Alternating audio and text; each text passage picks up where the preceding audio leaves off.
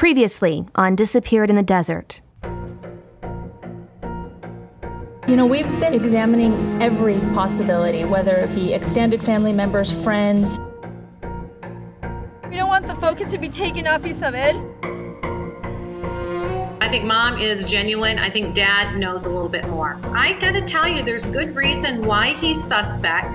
I'm not saying that he has anything to do with it, but I think he needs to come clear and tell us what he knows and be more forthright and not dodge around the questions. What do you say directly to the people who are assuming in some shape or form that you played a role in your daughter's disappearance?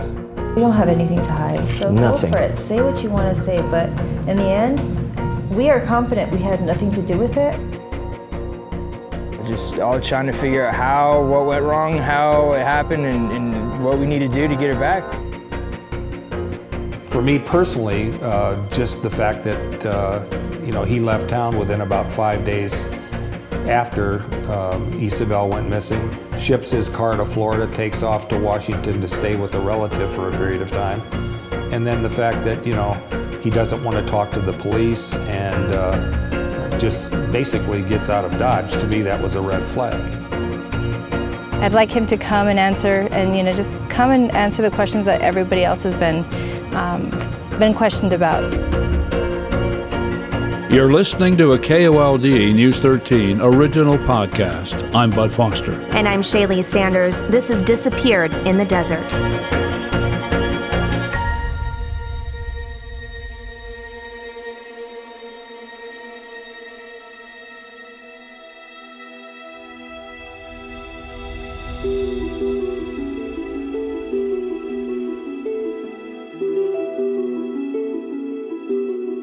For years, the disappearance of Isabel Celis remained one of the largest unsolved cases in Arizona. Family, community members, and investigators all had their own theories on who was responsible for taking Isabel and why. Some developments in the case were announced throughout the years, like the release of the surveillance video around the Celis home the night of Isabel's disappearance and additional searches through the Celis neighborhood. But Isabel's location remained unknown. Then, on Friday, March 31st, 2017, the Tucson Police Department held a news conference. We're going to play part of it for you now.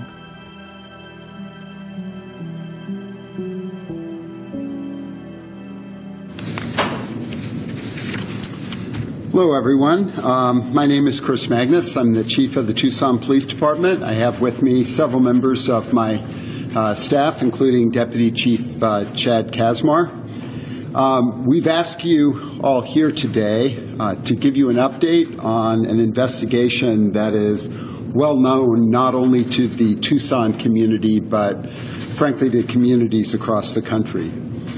In April of 2012, 6-year-old Isabel Celis went missing from her East Side home. The Tucson Police Department has actively reviewed and followed up on over 2,200 leads in this case from the day that Isabel was first reported missing. Now, earlier this month, human remains were uncovered from a remote area in Pima County. A portion of those remains were sent to an out-of-state lab. It's an independent lab for DNA analysis. And unfortunately, the results of this DNA analysis did confirm that the remains were those of Isabel Celis. Now, although this confirmation may bring some degree of closure, of course it also ends the hope of bringing Isabel home safely to her family. The death of any child is a loss to the family and to our entire community. On behalf of our department, I would like to extend our deepest sympathies to Isabel's family. The Tucson Police Department will continue to actively pursue those responsible for any kind of involvement in Isabel's death and disappearance. We're still asking anyone with information about this incident to call 88 Crime, or you can contact the Tucson Police Department. Of course, you can always remain anonymous. Now, as I'm sure you can understand, I have to be very limited in terms of questions and information that I can respond to, but I'm willing to take a few questions at this time. Like Chief Chris Magnus said, this is not the news Isabel's family or the community was hoping to hear. There was always hope that she would turn up alive and safe, even though it had been years since her disappearance and the probability was low. This announcement was a major break in the case, but other than mentioning her remains were found, there wasn't much else police shared. We, the public, still didn't know who, why, when, or even exactly where. I can't tell the exact date or location, but I can tell you that the scene was obviously thoroughly processed and a full investigation was done at that location. The Tucson Police Department did not release the location of the remains at the time, but we now know from the release of police documents on the investigation, Isabel Celis' remains were found near the streets of Trico Road and Avra Valley Road on March 3, 2017. 28 days before Chief Magnus announced the discovery. That's located northwest of Tucson on the border of Avra Valley and Picture Rocks neighborhoods, a rural area of Pima County as described by Chief Chris Magnus.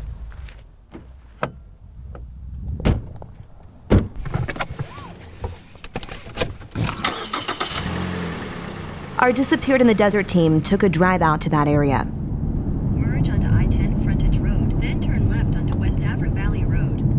As we're getting closer now, we're 6 minutes away, and there's nothing on either side of us. So we see kind of like a grassy field to our right and a grassy field to our left. It's a 2-lane road that we're taking, and it's just west of I-10, so you would have to travel a little ways from the highway, and I would definitely say that this would be described more as a rural area. Colleen, what would you say? I can't remember the last time that we saw a neighborhood. It's been basically since before we even exited the highway. Once we got off on Avra Valley, it's been pretty remote since then. A lot of untamed brush on each side of the road. We've seen some cars going each direction, but it's really, there's not a lot of traffic.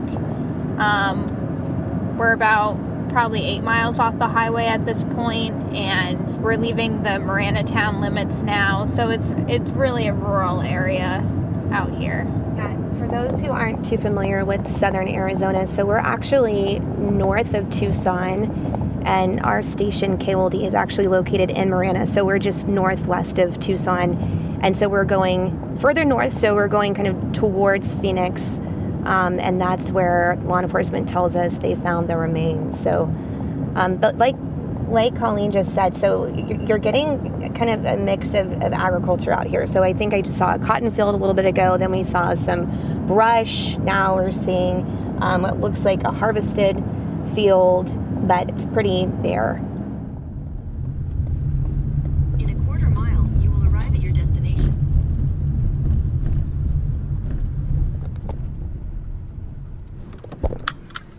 So we've seen, maybe one house within the last few miles, and it was on a lot of property. And then it looks like there's private property over here. There's some barbed wire fence, but this where we are, I mean, it's just a lot of open land, a lot of brush. I mean, we're out here in broad daylight, and it's not like anyone's gonna see us. Definitely not at nighttime. And there's really no reason for anyone to be traveling along this road because there's really nothing out here. We were looking for an area with a large mature tree that had been around for at least 4 years since the remains were found, surrounded by brush on the ground. Our team found several locations that could have been the spot. Ultimately, it was hard to tell the exact location where investigators made the discovery. There were acres upon acres of untouched landscape, an area that's easy for someone to get lost or turned around, with everything as far as the eye could see looking extremely similar.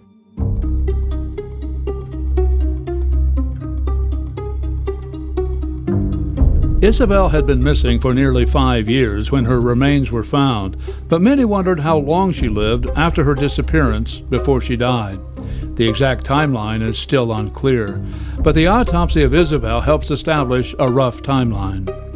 We have the autopsy report of Isabel Celis conducted on March 4, 2017 by the Pima County Medical Examiner. 10 pages long. We learned the examination took place at 8:30 in the morning. Several forensic anthropologists, pathology assistants, and investigators with the Tucson Police Department and the FBI attended. Still unidentified at the time of the autopsy, we learned that the remains are skeletal, including portions of the cranium, the right pelvis, and a vertebrae. The report says there were also some non-human bones accompanying the remains. After a quick overview, pathologists made a dental chart and a set of radiographic images of the upper bone of the jaw and teeth. Those images were used in a comparison between the remains and Isabel Celis. The autopsy report says the results of that dental examination were inconclusive and unable to exclude Isabel Celis as a possibility.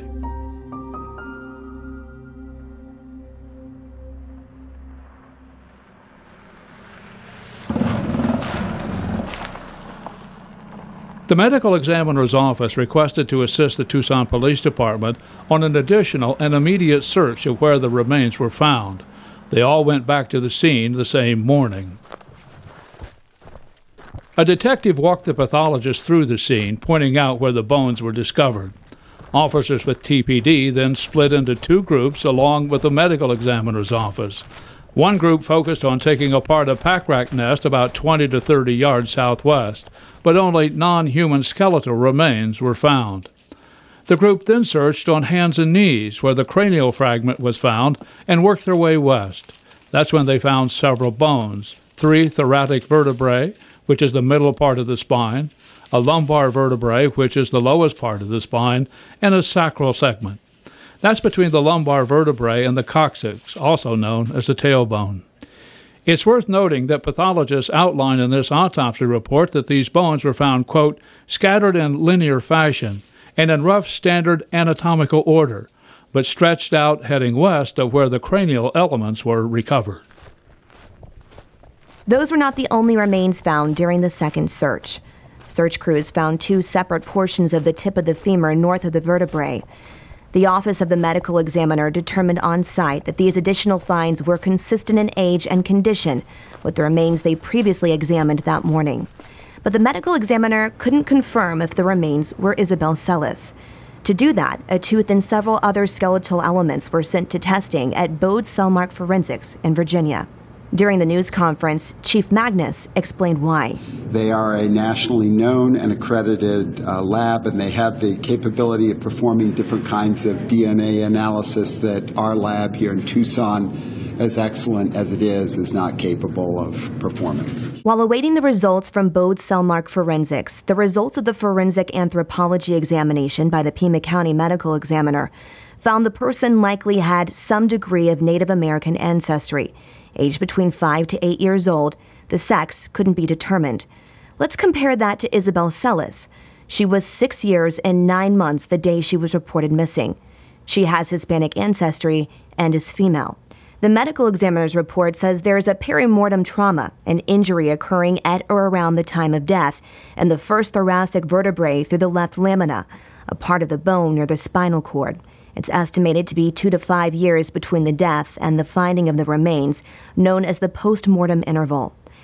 It had been nearly 5 years since Isabel's disappearance, so the autopsy is suggesting she could have died not long after she went missing, or she could have been alive for up to 3 years before dying. I think it's very sad for those who have been investigating this case. Obviously, the hope of all of our detectives and the members of the department, not unlike members of the community, is that this child would be found alive in good health. So we see this as absolutely a tragedy. The official cause of death determined by the Pima County Medical Examiner, homicide by unspecified means.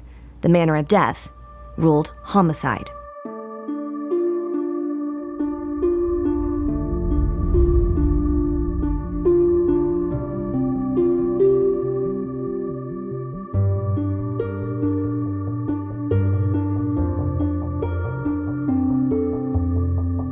This is not the ending that any of us had hoped for, but this is also not the ending of the case. We are working this case very aggressively, as we would with any case involving the death of a child. We take cases like this extremely seriously, We appreciate the fact that this case has been very traumatic, not only for the family and friends of the family, but also for the entire larger community. And in fact, the reverberations of this have gone well beyond Tucson and even Arizona, have affected people throughout the country. The Celis family had been very outspoken about the disappearance of Isabel and the search to find her since she went missing. But with the disappointing news of Isabel's death and the reality that their baby girl was never returning home, the family remained quiet to grieve. They released a statement through the Tucson Medical Center that said, "We want to thank the community for the support they have continued to show for Isa over the years and for refusing to give up hope. Now is our time to mourn. We ask for our privacy during this time so that we can do that."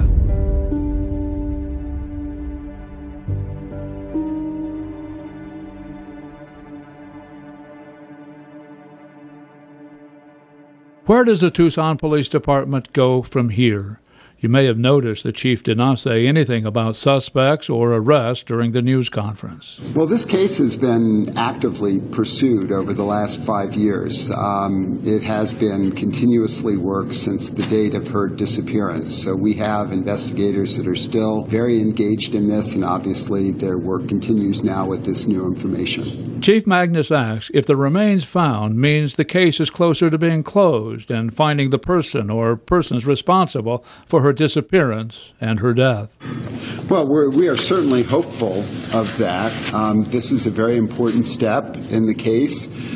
So that's one of the reasons, of course, why we're still asking the public if they have any leads. We believe there may still be folks out there who perhaps know something or feel now that they're willing to come forward with information that could be helpful. So don't assume that we have necessarily all the information. If people have tips, they should absolutely contact either us or 88 Crime.